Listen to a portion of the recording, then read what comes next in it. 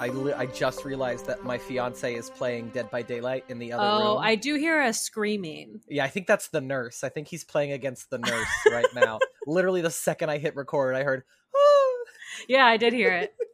That's funny. Leave it. Why not? That's fun to have in the background. If anyone hears that in the background, that's the fiance playing Dead by Daylight in the other room. That's very funny. Goodness. Dead by Daylight, you said are bringing back Stranger Things. That's a hot rumor. Actually, we can start with this. That's funny. So Dead by Daylight has their own original characters, but then they also have licensing agreements, and it's a horror game. I've talked about it before on the show, but like the killers are like Michael Myers is in the game, Freddy Krueger's in the game, Pinhead's there. They have Nemesis from Resident Evil. They have Pyramid Head from Silent Hill, and they had Demogorgon and Steve and Nancy from Stranger Things. And Steve had a legendary skin you could buy that turned him into Jonathan. You could be Jonathan Byers if you wanted. That's great. And about a year and a half ago, Netflix didn't renew the license agreement. And the reason that everyone figured out was because Netflix was going to have their own gaming service that they wanted. Well, now nothing has happened. They had one game come out. It was like a mobile game and no one cared.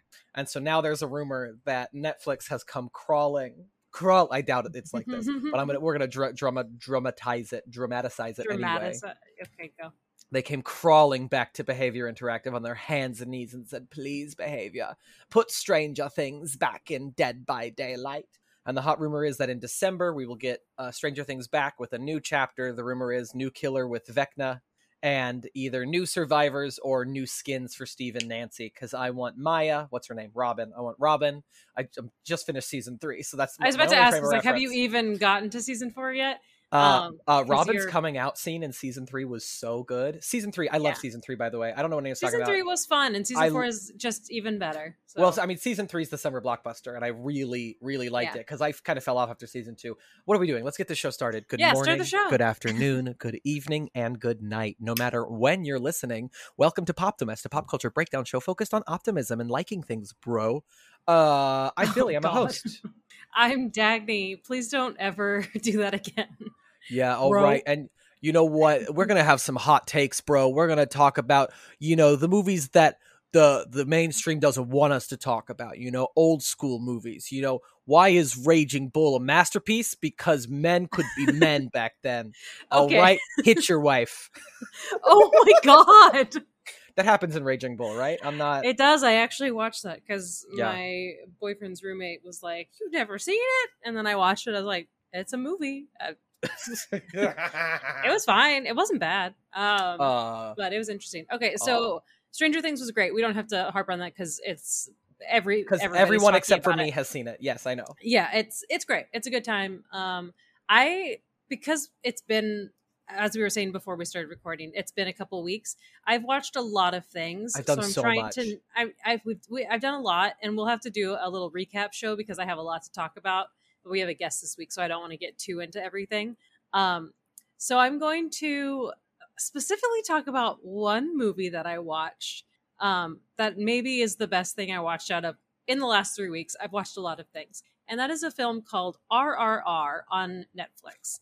It is a 3-hour Bollywood film that I've heard about this we movie. watched in 2 sections because there's very clearly a time that's like an intermission in the movie, which is lovely because you're like, oh, this is a nice place to stop and go to sleep and then watch the rest the next day, which is exactly what we did. So I have never seen a Bollywood film before. I knew that like Bollywood action films specifically are over the top. Physics don't always matter. And that's kind of what I knew going into it. And there's usually like a dance scene and I got all of that. It was incredible. So the movie, I'm trying to find what their synopsis is because it's like loosely based on a true story. The one on IMDb says a fictitious story about 2 legendary revolutionaries and their journey away from home before they started fighting for their country in the 1920s. Yeah, but there's so much more. there's so much more to it. And the 2 main actors they're incredible. I went into this movie expecting nothing and I had maybe the best time. John and I almost went and saw it in theaters. Yeah. And I kind of wish we did now. And also, I saw that Alamo Drafthouse is actually playing it. So you should try to go see it. But because in theaters, I'm sure it'll be a blast. Even the 3 hours, I think I could have done in one sitting. But there's The music is amazing. The dance fight, there's like a dance fight scene, or like like a dance battle, and that was amazing. The visuals are all so stunning. All of the animals, they're like CGI, but they look really good, and it's everything is the color that they use in this movie, and like other, now that I've watched this, I've like looked up other things, and the very vibrant colors. It's very visually beautiful to watch. And then the fights are just insane. Like if you just watch the trailer for this alone, there's a moment where he catches a motorcycle, flips it around with one hand, and then throws it back at this guy. Like it's physics don't matter. And they're doing the most, and I at no point was mad that the physics didn't matter. Like, you know how sometimes they're like, you'll see something, you're like, that could never happen. They're aware that none of this, some of their fighting was actually very realistic and like kind of shocking how violent it got. But I enjoyed it. But yeah, some of it is very like, oh God, there's like a torture scene that's really upsetting to watch, but important to the plot, I'll say. Gives some really good character development, but I don't know how to like articulate how much fun I had without just like telling people to go watch it, because it's not something that really pops up when you open Netflix as what you like a suggested watch. We had to go search for it, but it's just 3 capital letter R's. You find out what that stands for. It's nonsense, not nonsense. It is in the best theatrical, respectable way. It's madness. It is a crazy movie that I had a fantastic time watching, and yeah, I think everybody should watch it, especially if you like action movies. Yeah, it is a bit violent. I'll say that up front. Good. Watch the trailer first. If the trailer doesn't speak to you at all, fine, you don't have to watch it. But I say it's a lot of fun. Try it out, especially if you've never watched a Bollywood movie, because it's a great introduction, I think, to the cinematic experience of Bollywood films. So yeah. I just freaked out because I was looking at it on IMDb and I got down to budget, and I didn't miss that the budget was listed in Indian rupees. And I was like, this movie had a $3 billion budget. Oh man, like, what is that? What? I'm gonna do it was 3 billion. 3,500 million Indian rupees. USD. That's 37 million. 37 million. Still a lot of money. Oh yeah, which it makes sense if you watch it. The value, like the whatever it's called. Not the value of the movie. What am I saying? The production value? The production value. Thank you. It does show. It shows the money they put into this. So, yeah, that's my thing. We'll do a pop culture recap at some point for all of the other shows and stuff I've watched. But that's what was the most surprisingly wonderful that I have watched and want the world to know about and check out. Well, let's just hop into the pop culture of the week for me, because I have so many TV shows and things and video games. I beat Deathloop. I loved it. I'll talk about it later. Mm-hmm. But I saw a little indie film this week called Thor: Love and Thunder. Oh my God. I've heard mixed things. I'm interested. I understand people having mixed opinions. I don't. I loved it. You did? Okay, good. Yeah. I think maybe it's just because the tone is so similar to Ragnarok that people weren't surprised by it. I mean, it's just like, it's a very dark opening. And then just jokes. And I'm fine with that, because Marvel doesn't typically make sequels in a traditional sense. They make genre films. And I'm happy to say the MCU has finally made a rom-com. It's what it is. This movie's a rom-com with a phenomenally scary performance by Christian Bale. I saw a TikTok that suggested, they said they wished that Thor: Love and Thunder was a mockumentary. I guess at one point it is kind of but they said, I wish that they had, like, because it was Taika, like what we did what we do in the shadows, like mockumentary. This film crew is just following around Thor, and I haven't seen it yet, but I was like, that actually sounds great if Marvel wants to really. That actually would have been very funny. Yeah, but I saw one little still from it where it kind of looked like they were in an interview, and I was like, oh, that would have been super fun.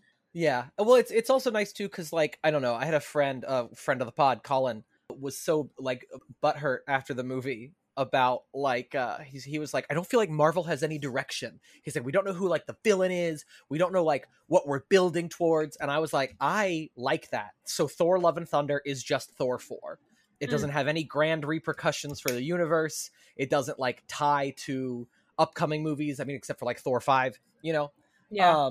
That's fun. I'm glad you enjoyed it because I heard it's some a bad lot things. It's very funny and stupid and lighthearted and very fun with a really phenomenal ending, I thought. But then I told Colin, I said, well, if we're basing it off the pacing of Phase 1 and you're talking about who the next Thanos is going to be, you have 7 more years to worry about it. I don't know why you want this.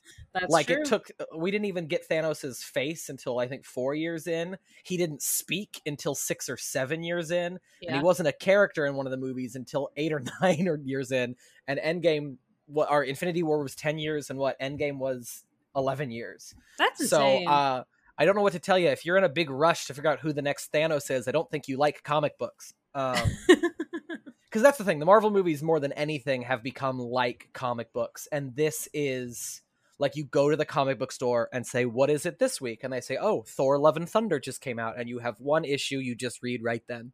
Yeah. And it's great. I really liked it. Nice.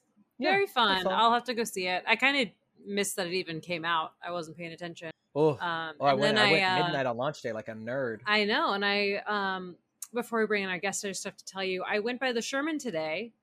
You can bleep that if you don't want to say where you work. Anyway, you don't fucking stalk But me. I was like going out with a friend to go shopping, and we were driving past the Sherman. I was like, it's Sunday morning. Billy's got to be working. Stopped, went inside. You weren't there. You traded shifts. So very rude. But Bear was telling me about Thor, and I was like, oh, right. Forgot that came out. So I'm glad you talked about it because he said he mostly liked it. Yeah, I mean, but I'm also a sucker. Thor has been my favorite since Phase 1. I love the Thor movies. They're always fun. Even for Thor 2, which is all over the place. It's not as good as Ragnarok, but hey, that's fine. Nice. Well, good stuff. Let's get our guest. Let's bring our guest in. Yeah. I'm so excited. We'll do our recap because I have so much to talk about. But more importantly, it's time to bring in our wonderful guest, actually returning guest, which is very exciting. Yeah. I'm so happy to have episode 10. Was it episode 10? Episode 10. Oh my God. Now we're back on episode 64. That's wild. Oh my gosh. Okay, so very excited to have back the wonderful, the talented, the hilarious Michael Culbertson. Hello, guys. Hello. That was great. Welcome. Glad I like to be your back. shirt. I know this is a audio medium, but I like the palm trees on your shirt. Thank you. It's rainbow palm trees for people who cannot see. I very much like how the shirt looks. I don't discriminate against any color. If I like it, I like it. So I grab it. It's great. It's very fun. How have you been? Pride month is over, Michael. Yeah. No rainbows allowed. No it's rainbows actually allowed. June 42nd, so I think Pride is still on. Perfect. But I've been good. It's been a really wild year, and the last time I was on with you guys, I was working on that ABC sitcom, Call Your Mother, and I have worked 3 shows since then, and I'm currently still on the 3rd show. Yeah, so like right after that podcast, I went to AP Bio on NBC. I love that show. I did not know it was going to be the last season while we were filming it, but I mean, it was still cool to be a part of the experience. That is cool. And then I went to this multicam on Nickelodeon called Warped. It's from the guys who did All That and Good Burger, pretty much all of my favorite shows on Nickelodeon. About like a kid who owned like a comic book store, and from what I saw while I was there, it was like a lot of fun. And then I'm currently on an animated series. Animation is where I want to be. I'm on the reboot of Clone High. It was an old MTV cartoon back in the day. Yeah, and it's everyone's coming back. It's Chris Miller, Phil Lord, some Into the Spider-Verse people, BoJack people, like. This is hands down my favorite show. I mean, I knew nothing about it. My old roommate works on it, and I used to, when I did live with her, I could peek over at her computer screen and see you pretty much every day. But busy production. Obviously, I'm not trying to break anybody's NDA, but there was some really cool stuff that I saw going on, and really cool talent that they have coming in for the show, because I saw some of the records, and I think I'd never watched Clone High. I might try and watch the first season because I do want to check it out. It looks super fun. Some of the jokes that I heard or had my roommate tell me about, or she was like, telling me about the very jokes, wild. and I would hear the songs, and I'm like, this is gonna be really good, I think. So I'm very excited. So excited. I am waiting for the day I can break NDA, because every day I see so many cool things, and I'm a fan of the original season before I started working on it. So to kind of be behind the scenes in the pilot seat, or the 20th row, because I'm definitely not flying this ship, but I mean, like, it's so it's so, there's so much heart, there's so much talent on this team. I cannot wait to see other people's reactions and eyes on it. So it's coming out in the future. Yeah, eventually. Is there a release date? There is, and I almost said it, and okay, I'm not going to say it, but it is coming out in the future. That's all. Okay. All right. That's exciting, and it'll be, I believe, HBO. So when you do see it, this will be on HBO Max. Yeah, when you see it, check it out. I'm excited. Speaking of BoJack, Dagny and Mike, did you see the news that one of the directors of BoJack has made a pilot, an animated pilot called Golden Girls 3033, and it's the Golden Girls set in the future. What? In the year 3033. Golden Girls 3033. That's insane. Oh yeah, it's right here, a day ago. Yeah, literally, yesterday I just saw it.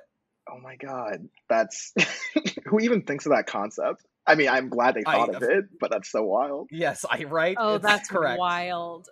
I love the way it looks. That's fun. It looks like Sophia is in a robot suit. Like Sophia's just like mostly cyborg. This is great. Inspiration going on. Yeah. Yeah. If you're listening to this, if you just Google search the first images, those look super fun. I'd watch it. That sounds. I would too. So stupid. Like a really good time. Billy, would you like to tell the people what this show is about, and then we can get into Mike's topic? Listen up, people. If you haven't listened to Poptimus before, here's what we're all about. We like to talk about things in pop culture that are either obscure or actively disliked by the public at large, but we want to hear about why you like them. And we always have our guests come in with a topic that's a surprise for me and Dagny. And Michael, if you're ready to go, what have you got for us today? Yeah. The last movie I talked about, which is Transformers, I did a whole tee-up to it. I'm not doing a tee-up for this one because there are so many insane things about this movie that I don't even know where to start. I'm even going to show you guys a quick visual of the notes I took while I was watching this. I'm just like, the only thing that came into focus said big butts in all caps. That's the only thing that focused on the screen. Oh yeah, I like big butts. Okay, yeah. I'm going to talk about, since animation's my wheelhouse and I love the medium, 2004 Shark Tale with Will Smith and Jack Black. We watched Shark Tale so much as a kid. I love Shark Tale. Oh, it's so good. Man, I also love the incredible gay coming out allegory story that is Shark Tale. That I did not pick up on until I rewatched it for this show. It is straight up. I even wrote down, where did I write it down? Yeah. Shark Tale said trans rights / gay rights. Yes. Lenny is so gay, and that's the whole movie is like he doesn't think the other sharks are gonna like him because he's so gay. Yeah. And well, I mean, we'll get there, but the fucking scene where he disguises himself as a dolphin and it involves like a neckerchief. Yeah. And the dad's even mad at, like, you turned my son into a dolphin? Like, how could, like, that's yes. happen in that scenario. I love this movie.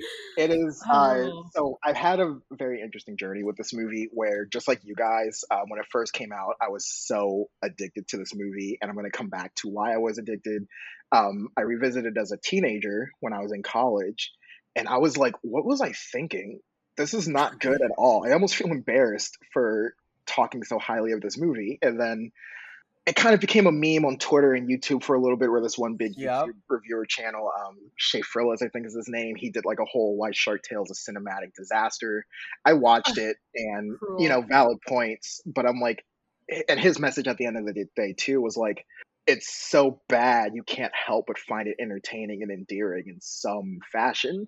So I'm like, let me give it another shot. And I absolutely had to talk about it because it's an insane voice cast. It was nominated for Best Animated Feature in 2005. And who did it lose to? Oh, I know Shrek 2 was also up that same year, but I don't know who won. Who won Best Animated Feature? While I look it up, Yeah, an insane talent pool surrounding it. Oh, The Incredibles. That's obvious. That's what I was going to say. Okay. I think that was the year of The Incredibles. You can't really you're not going to top that. Yeah. So yeah, how it exists as a time relic is so interesting to me, because I don't think any kid watching this movie today will find a majority of it funny.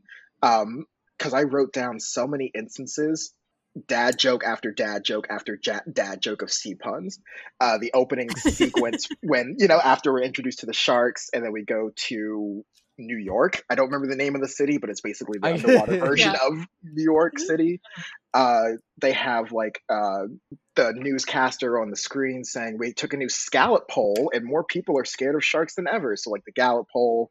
There's a sushi shop where a fish is like... That gag makes me laugh. I remember that gag to this day, where it cuts to the empty sushi restaurant. He like stabs like the counter out of frustration.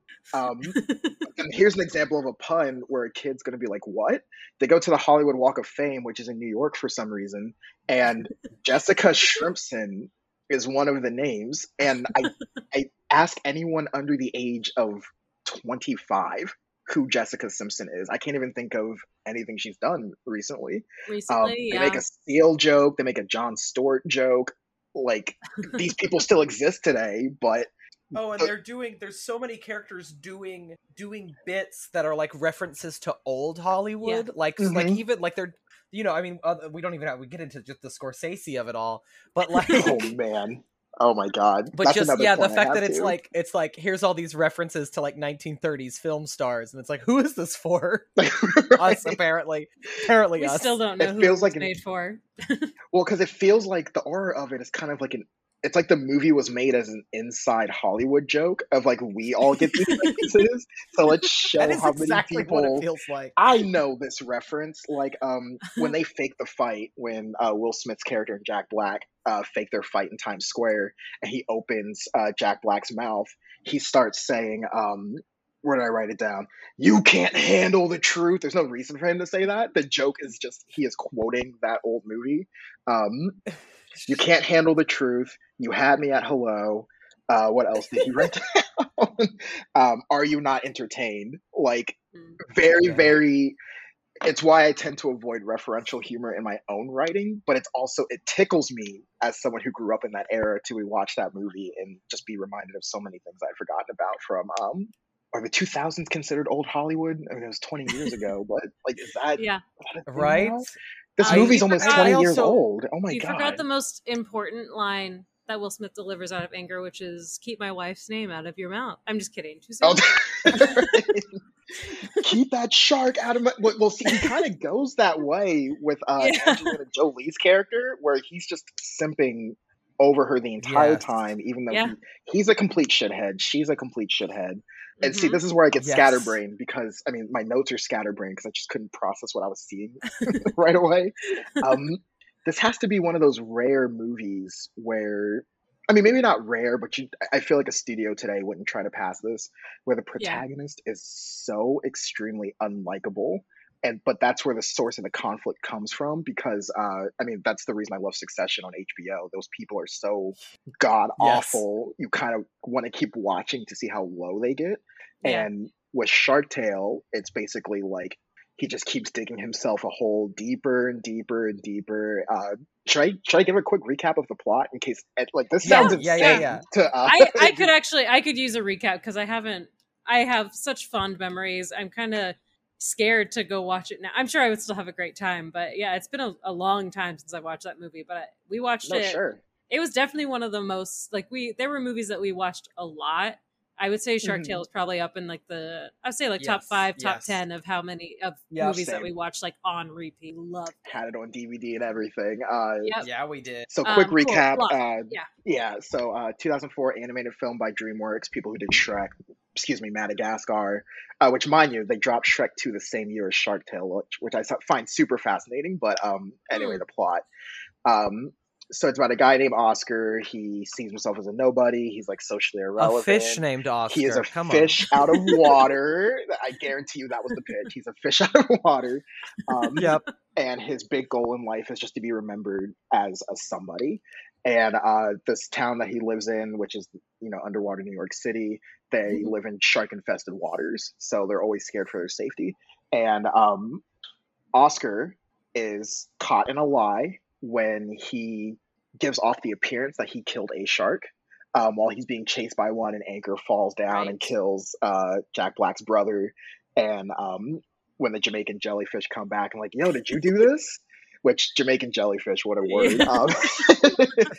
Did you do this? And Oscar's like, yeah. And he takes... And the Jamaican jellyfish are Ziggy Marley and Dougie Doug. Yes, I was shocked when I saw the credits. I was like, oh my, I thought it was people doing like bad impersonations. Not that they sounded bad, but I feel like a major studio would go that route.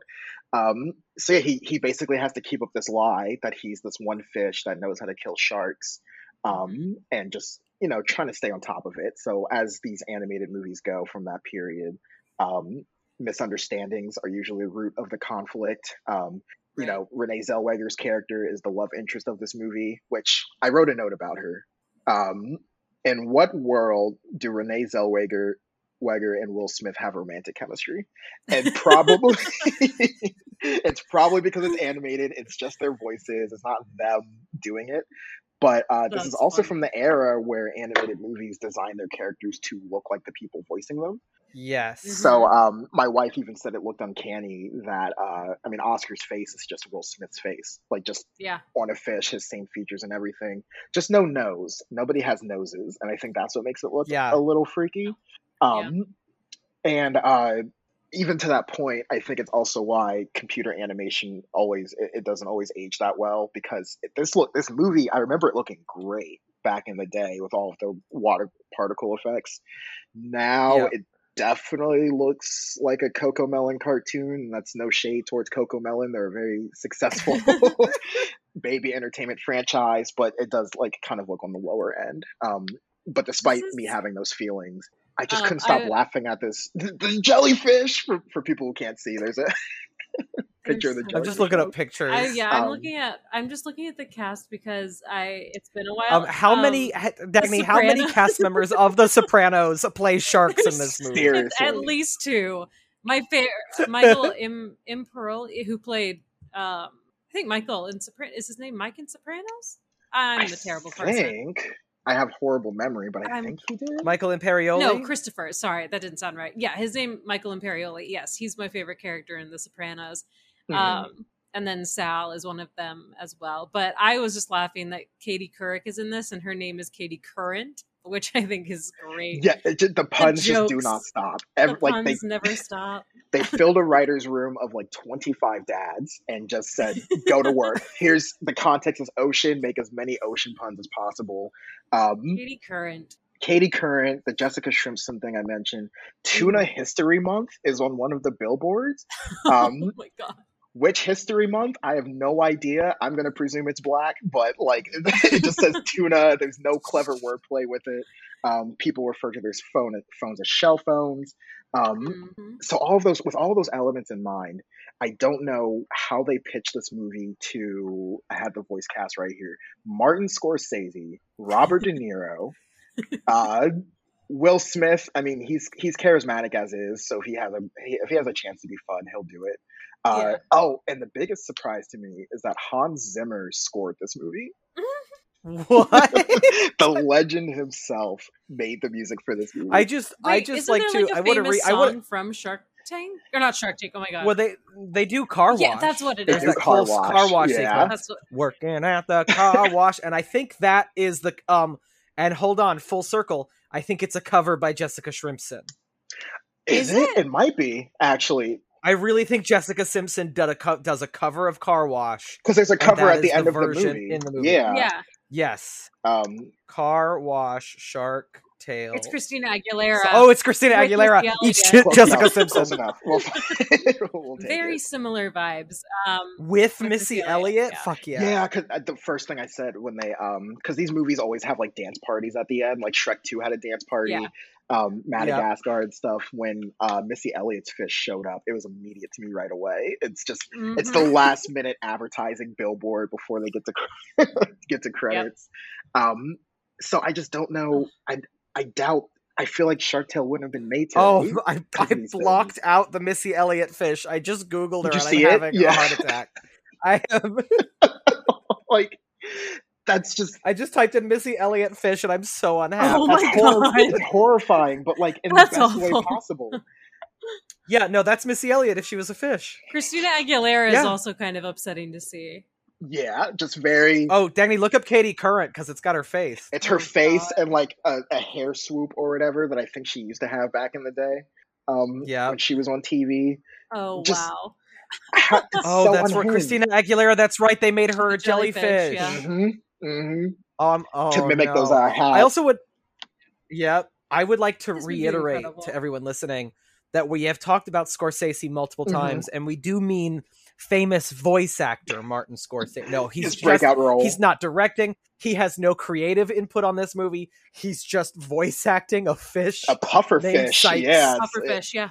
A pufferfish with fully animated Scorsese eyebrows, which is the best part, is that his eyebrows are full physics. On.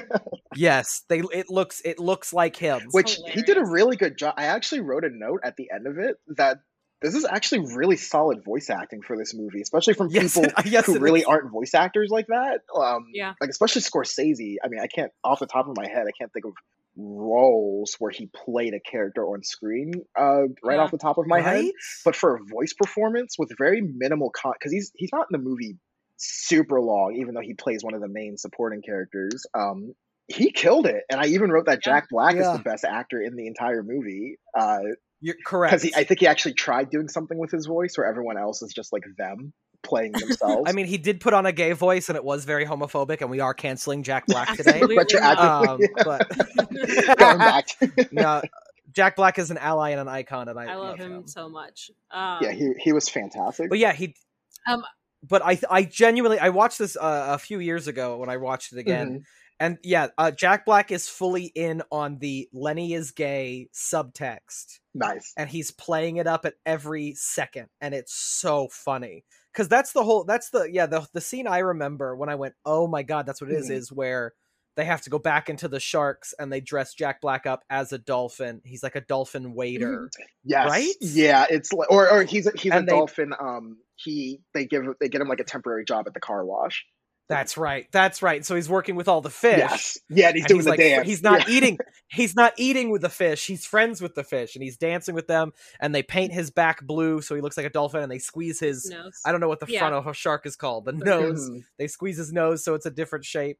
And he wears a neckerchief, and he's like just doing all these gay stereotypes as the dolphin. It's just it's right on that border of like, because I feel like that's it really is. I feel like it was kind of like a somewhat still touchy subject back then, because in the same year with Shrek 2, they make that joke of Pinocchio wearing a thong or whatever, and they're more mean towards that joke than they are in Shark Tale. They almost like embrace it in Shark Tale. Like, he's huge, quote unquote, off or whatever. There's something different about him. Yes.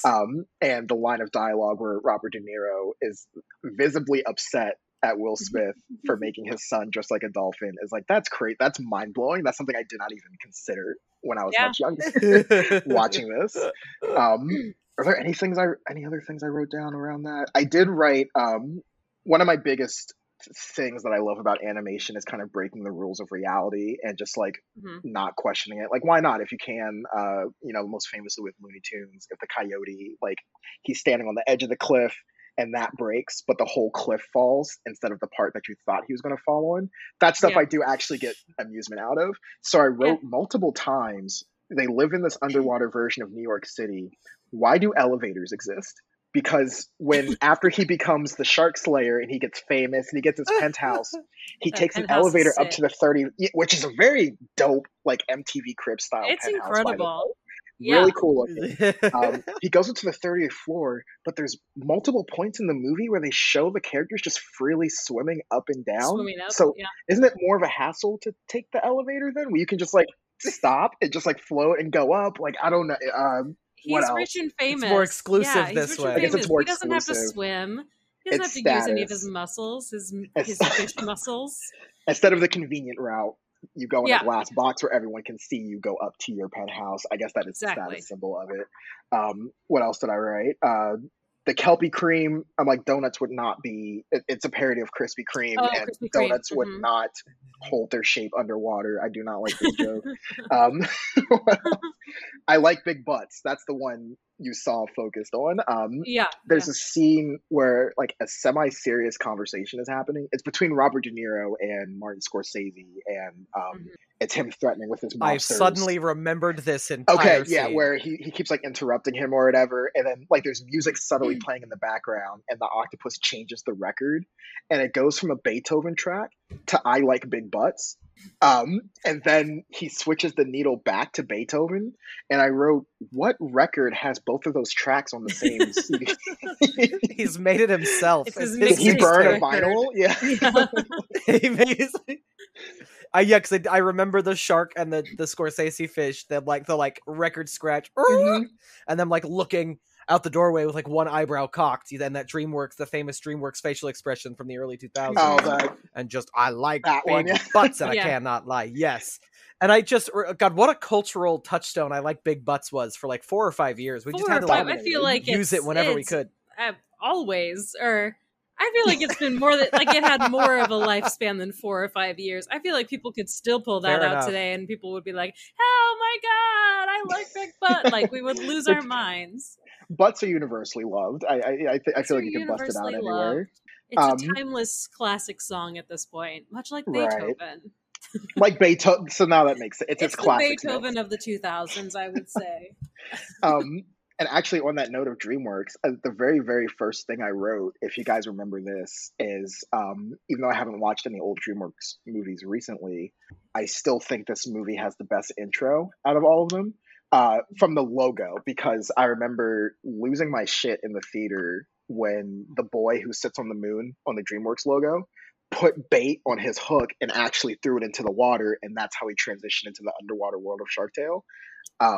Yes, I thought that was super clever, and it introduces us to Lenny not being able to eat anything because he tries to eat the worm, and his brother's like, "Dude, you're a shark, like just do it." So I thought that was super creative and really clever. Any other praises that I had for this? Will Smith's iconic scream. He screams a lot in this movie. Like multiple times. That's good. Will Smith. Yeah, that's a pretty good impression. Because when I was like iconic Will Smith scream. What are you talking about? And then you did it, and I was like, oh yeah, no, okay, he's always stressed, or he just doesn't like the situation. And he does it a lot, which I really enjoyed. And the reason why this movie impacted me so much as a kid, because I noted every time it happened in the movie. I own this on DVD. I forced my dad would buy like a new movie every Tuesday when it dropped at Best Buy, and I made sure he picked up Shark Tale on the way home. And I went through all the special features. Do you remember DVDs used to have games back in the day, like actual like interactable, pick your adventure kind of stories? Shark Tale did not have that. They had a whole section to teach you how to dance like the characters in Shark Tale. And that is the most effort I've ever put into any choreography in my time. I 100% the whole dancing selection and tried showing my parents.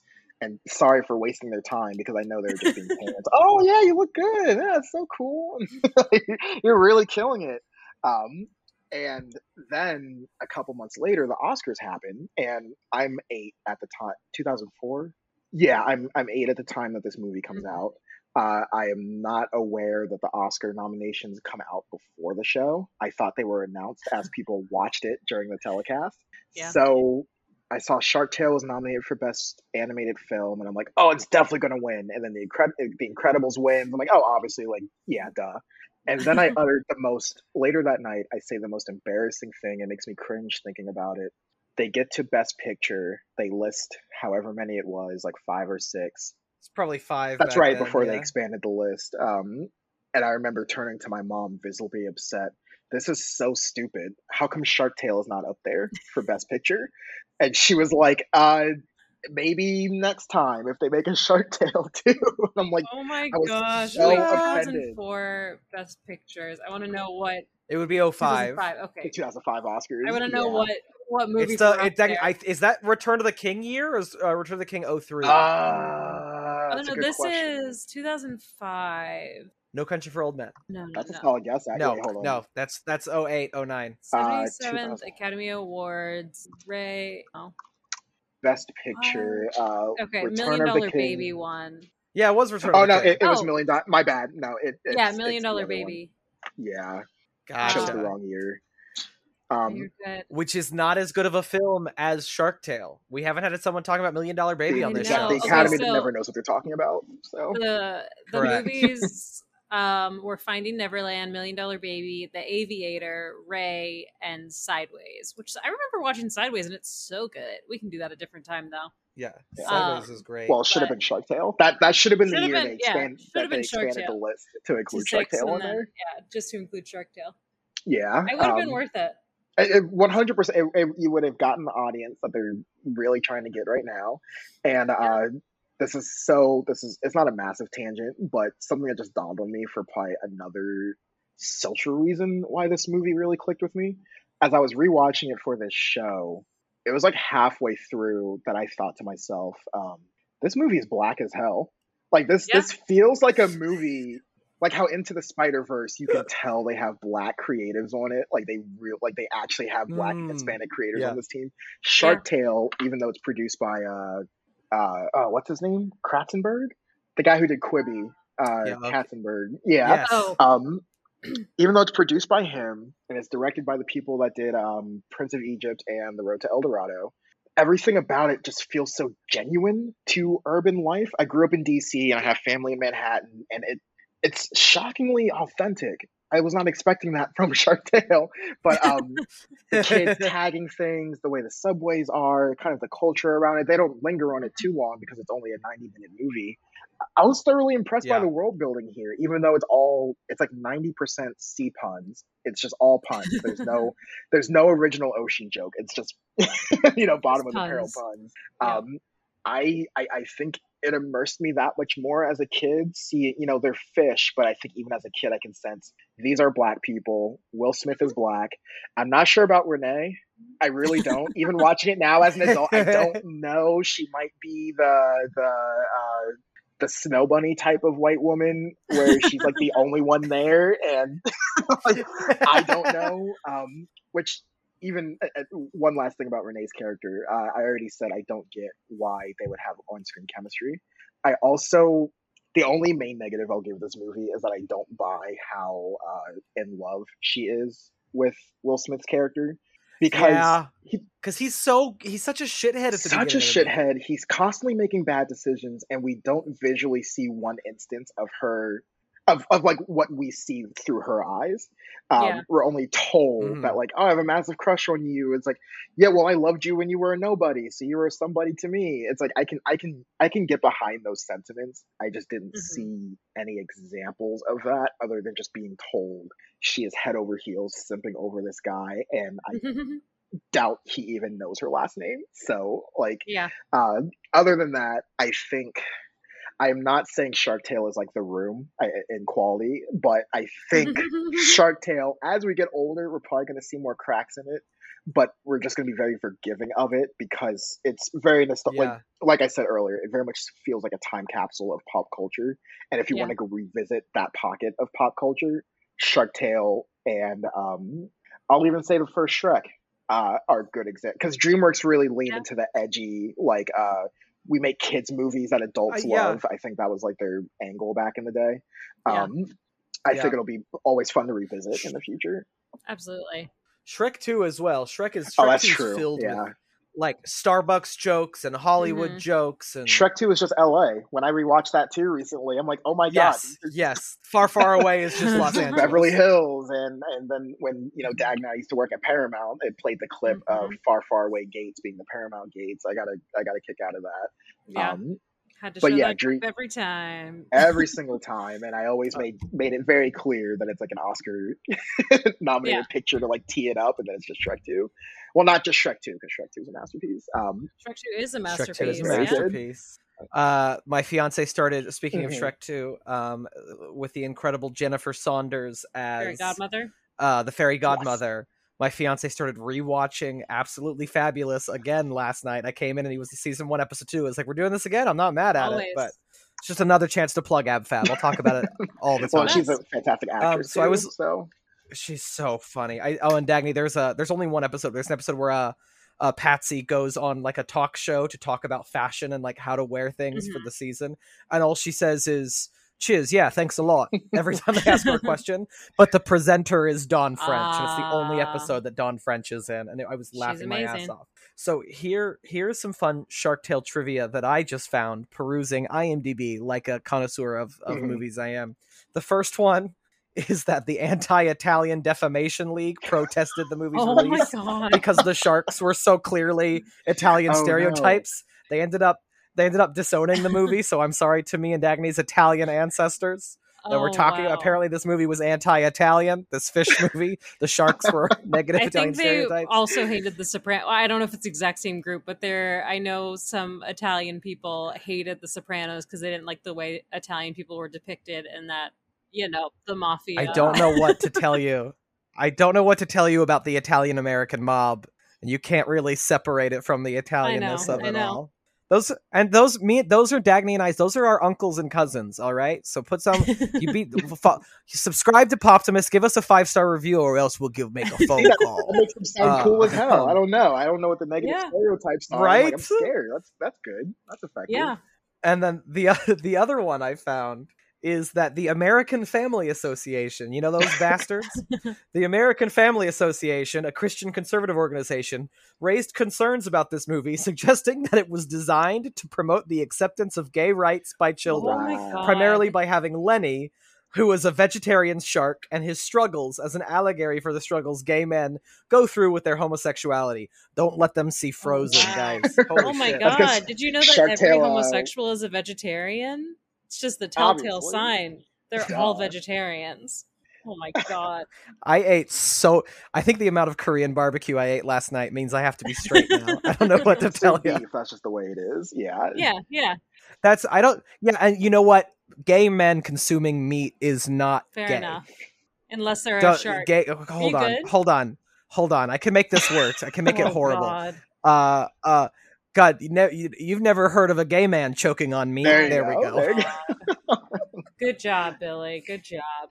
Thank you. I had to speaking of meat, I was going to add one more because I looked at that trivia list too, and I don't know if you saw this one where Anthony Anderson was cast as a sperm whale, but the suggestive dialogue got his character cut, and this is perfect that I'm reading this. There was a sperm whale? They had to cut all of his lines. Yeah, because in the movie, they did keep something that a whale has on them.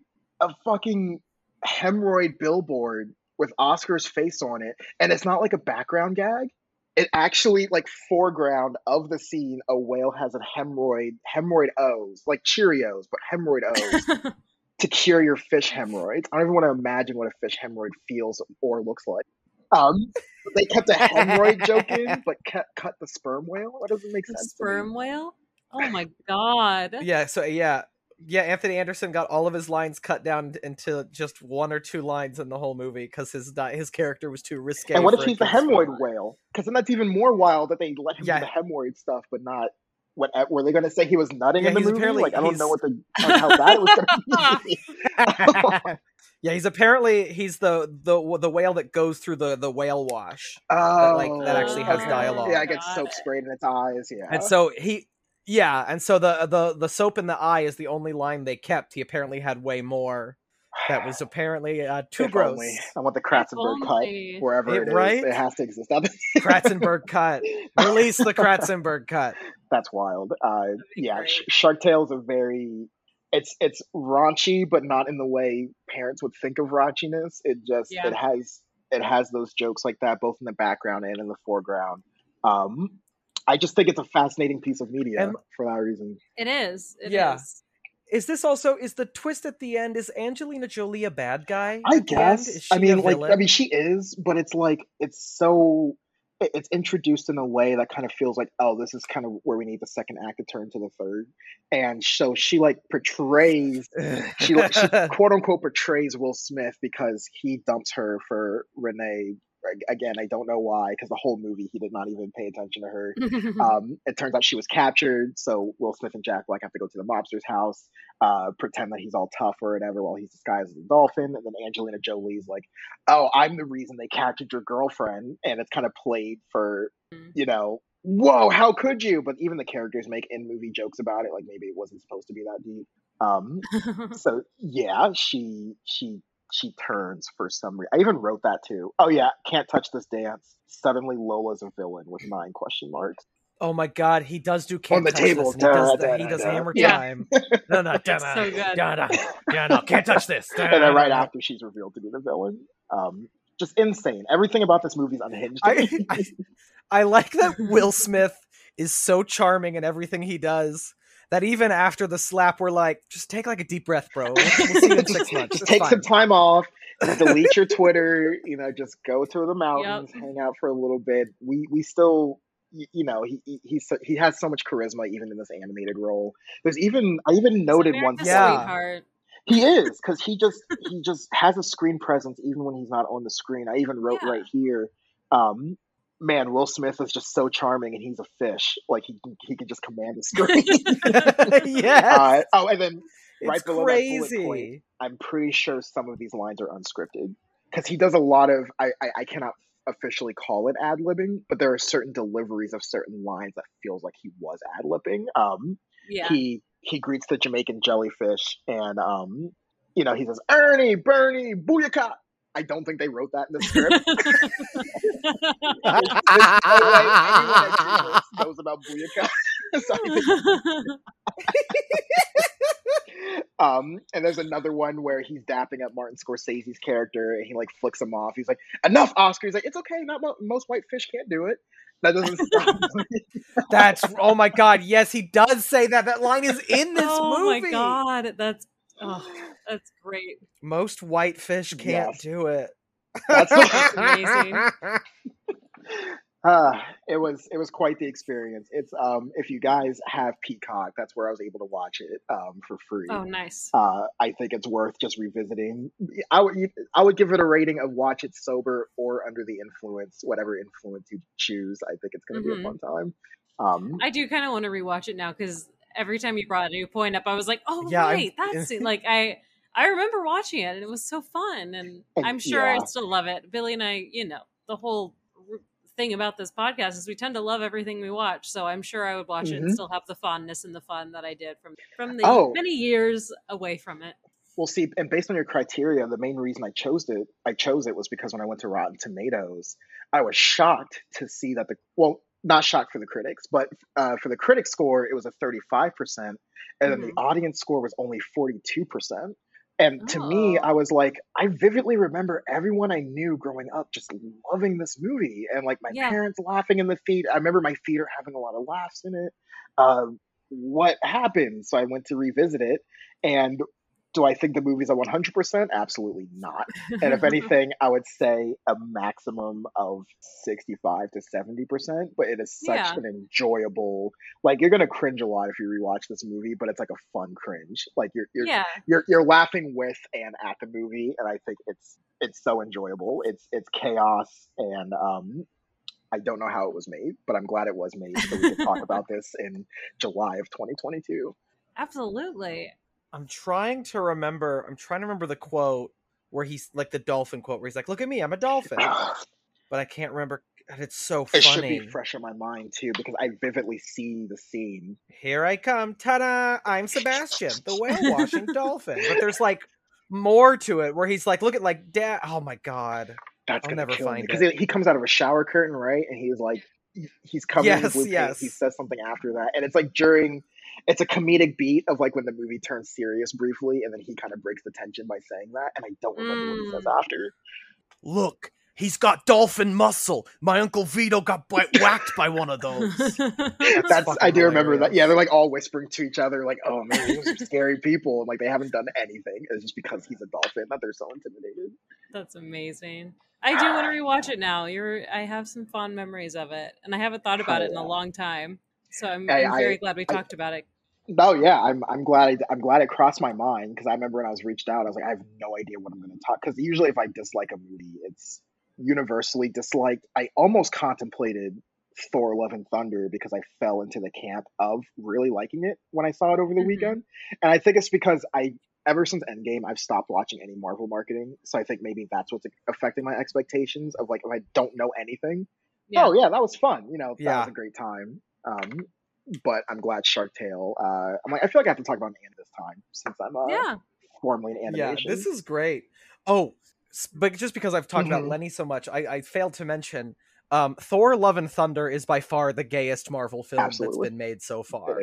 And I was so happy. I mean, just like the only thing it was missing was there's like a montage of like Thor's previous lovers and they're all women. I wish one of them would have been. But other than that, like Valkyrie is openly gay. Very openly. Where it's like just like implied in Ragnarok. She makes jokes about her and Thor being on the same team. She actively flirts with women throughout the whole movie. When she like gets with the one Greek nymph or whatever, she gets a woman kiss her hand. And we've got, and then they established that Korg. Yeah. Is that him? The Rock, that Taika Waititi does the voice of the Rock. He's got like in Ragnarok. Establishes that whatever race of alien he is, they are only male. There's only men. All of the relationships are gay, and it's great. That's great. I gotta see it. I settled down myself with a man named Dwayne. Love Korg. He's so good. Yeah. I do too. It was a wild ride. Shark Tale. Yeah. That is Finding Nemo. I was like, they're both underwater. Shark bait. God, how long before or after this was Finding Nemo? Just as a fuck you. I think it was actually. I think Finding Nemo was 2 years before Shark Tale, actually. And it wouldn't surprise me if Shark Tale was like, fish might be the next big thing, so let's let's get our affairs in order. All right, remember after Bug's Life how no one saw ants? Let's do that again. Animation takes a while, so get on it right now. And then 2004 rolls around, and they basically did their MTV pop culture version of because Finding Nemo is about the heart and like the bonding of parenthood. Shark Tale has elements of that with the gay allegories, but at the end of the day, it's basically a giant advertisement for things that were cool back then. But in more creative ways, not like in a like Ready Player One or Ralph Wrecks the Internet kind of way, where it's just the joke is the marketing. This is like, okay, let's do something more inventive with it. Coral Cola, that's simple, but I mean, they have plenty of Coral Cola advertisements. That's pretty much what I mean by a relic of its time. Just perfect snapshot of all the jeans we were wearing in 2004. The early aughts. Wow. Fun. What a wonderful, weird time that I hope we don't revisit. Right? Some weird stuff. But I love it. You know what? And I'm okay. This is a completely unrelated rant, but I'm okay with some of these 90s and 2000s fashions coming back. But let me tell you, bucket hats didn't work then. They don't work now. I agree. I will fight somebody. I agree. All right. Moving right along. As someone who used to be into bucket hats, I look back and I'm like, damn, come on, dude. You were 15. You should have known better. At the restaurant I work at, we had like a 9-year-old little girl come in the other day in a bucket hat, and it was black with like a rainbow on front. And I was like, that is cute. She's 9. Yeah. Some kids, adorable. Adults, but 42? Not so much. Yeah. No. It's questionable. No. Yeah. No. Do you want to look like Paris Hilton circa 2002? You don't. I do, but you do not. Well, we've reached the end-ish of the show, and here at the end of Poptimist, we like to play a game, and that game is called What a Pitch. What a Pitch is where our guest will have Dagny and I pitch them something. We'll each have 30 seconds to pitch them some sort of pop culture project, and our guest will pick the winner, and I have literally no clue. I think you go first, because I think my Glee pitch was first. You are correct. Okay. All right, so Dagny is going to leave. And it's just going to be me and Michael on the mic. Yeah, get out of here, Dagny. You can't talk to us anymore. All right. Whenever you're ready. I'm going to pull up my timer. Gotcha. Just so I have so a pitch of pop culture stuff. I feel like I had, when you mentioned Thor, Love and Thunder, I'm like, okay, definitely something Marvel related. And I'm trying to think of a way to flip that because they do mockumentary elements and there's a rom-com. I guess would it be interesting to see any superhero, I guess, whether Marvel or DC, pitch a rom-com of a superhero movie, because I feel like that's going to be... Listen, I can do this. Here we go. 30 seconds on the clock. I am a huge Green Lantern fan. I'm a big bummer that the Ryan Reynolds Green Lantern is such a shit show, because I do think he was decently cast. But Blake Lively was cast. I can't remember as Carol. What's her name? Whatever. She's eventually his love interest in the comics, but she also is a superhero herself. She becomes a Star Sapphire, which you eventually learn that there's the green light is willpower, but there's light for all the other colors in the spectrum, and she becomes a superhero that uses violet light. She's a Star Sapphire, and they go on adventures together. So I would love to watch a cosmic space rom-com with Ryan Reynolds and Blake Lively as Green Lantern and Star Sapphire, flying through space, green and pink, just because I think they're married in real life, and that's fun, and I think the chemistry would already be there. And that's my pitch. All right. I'm not going to hint at my emotional reaction to that, but yes. Yeah. We'll bring Dagny back. Bring Dagny back. Come on, Dagny. What's up? Hello. Hey. So we are pitching rom-coms of any superhero property. Like, nothing is off limits. Don't worry about if it's in the same wheelhouse, like DC versus what. It does not matter. Just any rom-com of a superhero thing. Okay. Only because I wanted to see more of the love story in the first X-Men movie, of Rogue and Bobby what's-his-face with the... Didn't they... Am I wrong? Not necessarily Iceman. Oh yeah, them. Hold on.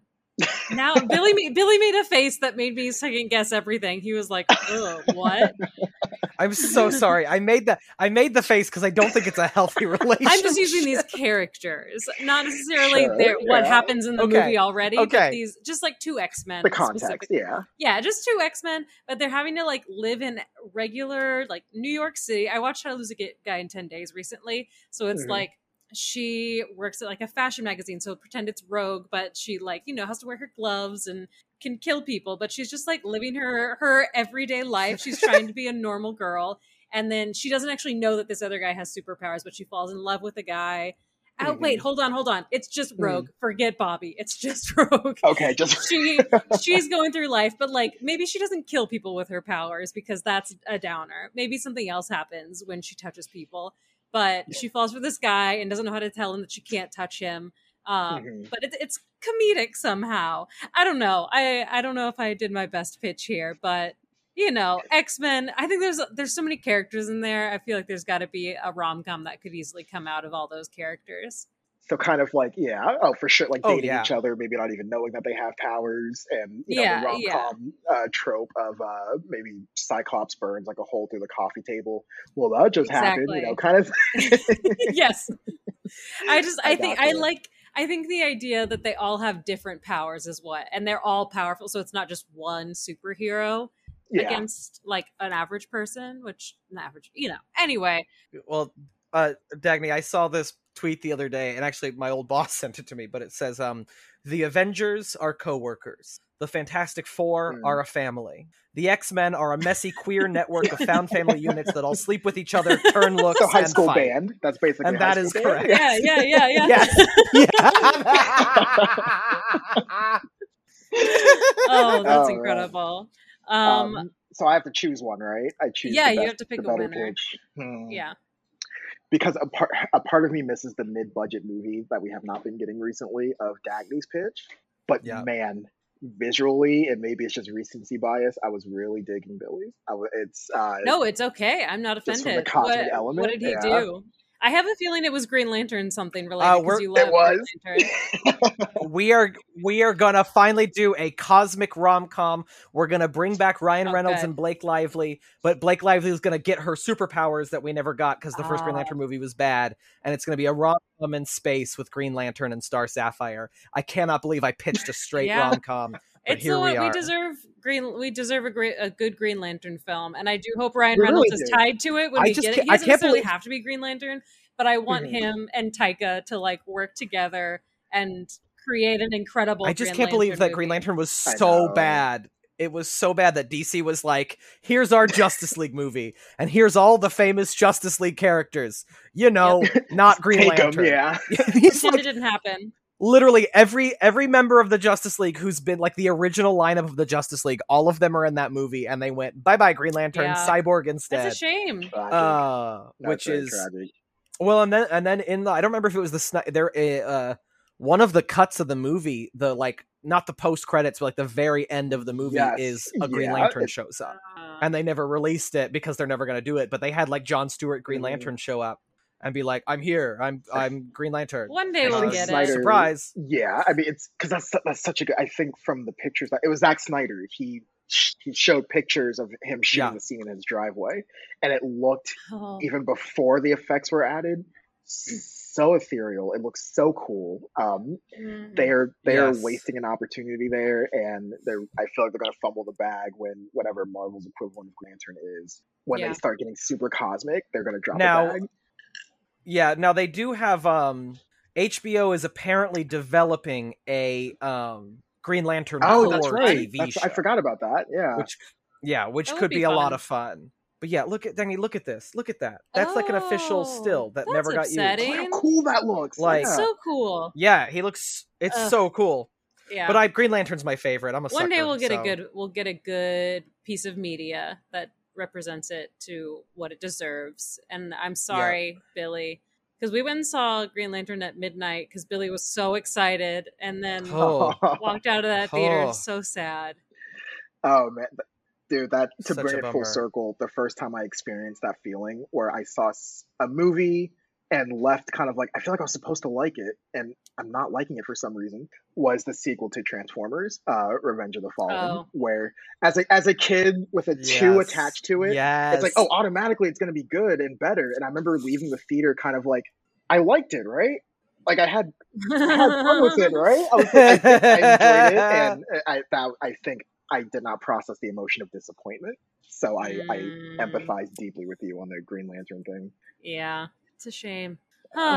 Well, thank you for joining us again, and honestly, thank you for reminding me of how much I love Shark Tale, because it's been a very long time. For listeners, if you haven't seen it, or if you're curious, you said Peacock, correct? Yeah, on Peacock. I'm not sure if it's the free or premium one, but I think Peacock is free with like ads. Yeah. I would still recommend it on there. Yeah, definitely check it out. It's wild, and I think you would have a great time and cringe in the best way, per Michael Culbertson. Yes, in the best possible way. In the best way. But yeah, thank you again. I'm so glad you came back. We're having it's been over a year, so we're welcoming previous guests back if they would like to come back and join us again, because we've loved everybody that's been on the show. And Transformers was honestly one of my favorite episodes. It was a lot of fun to talk about. Because there's so much there to talk about.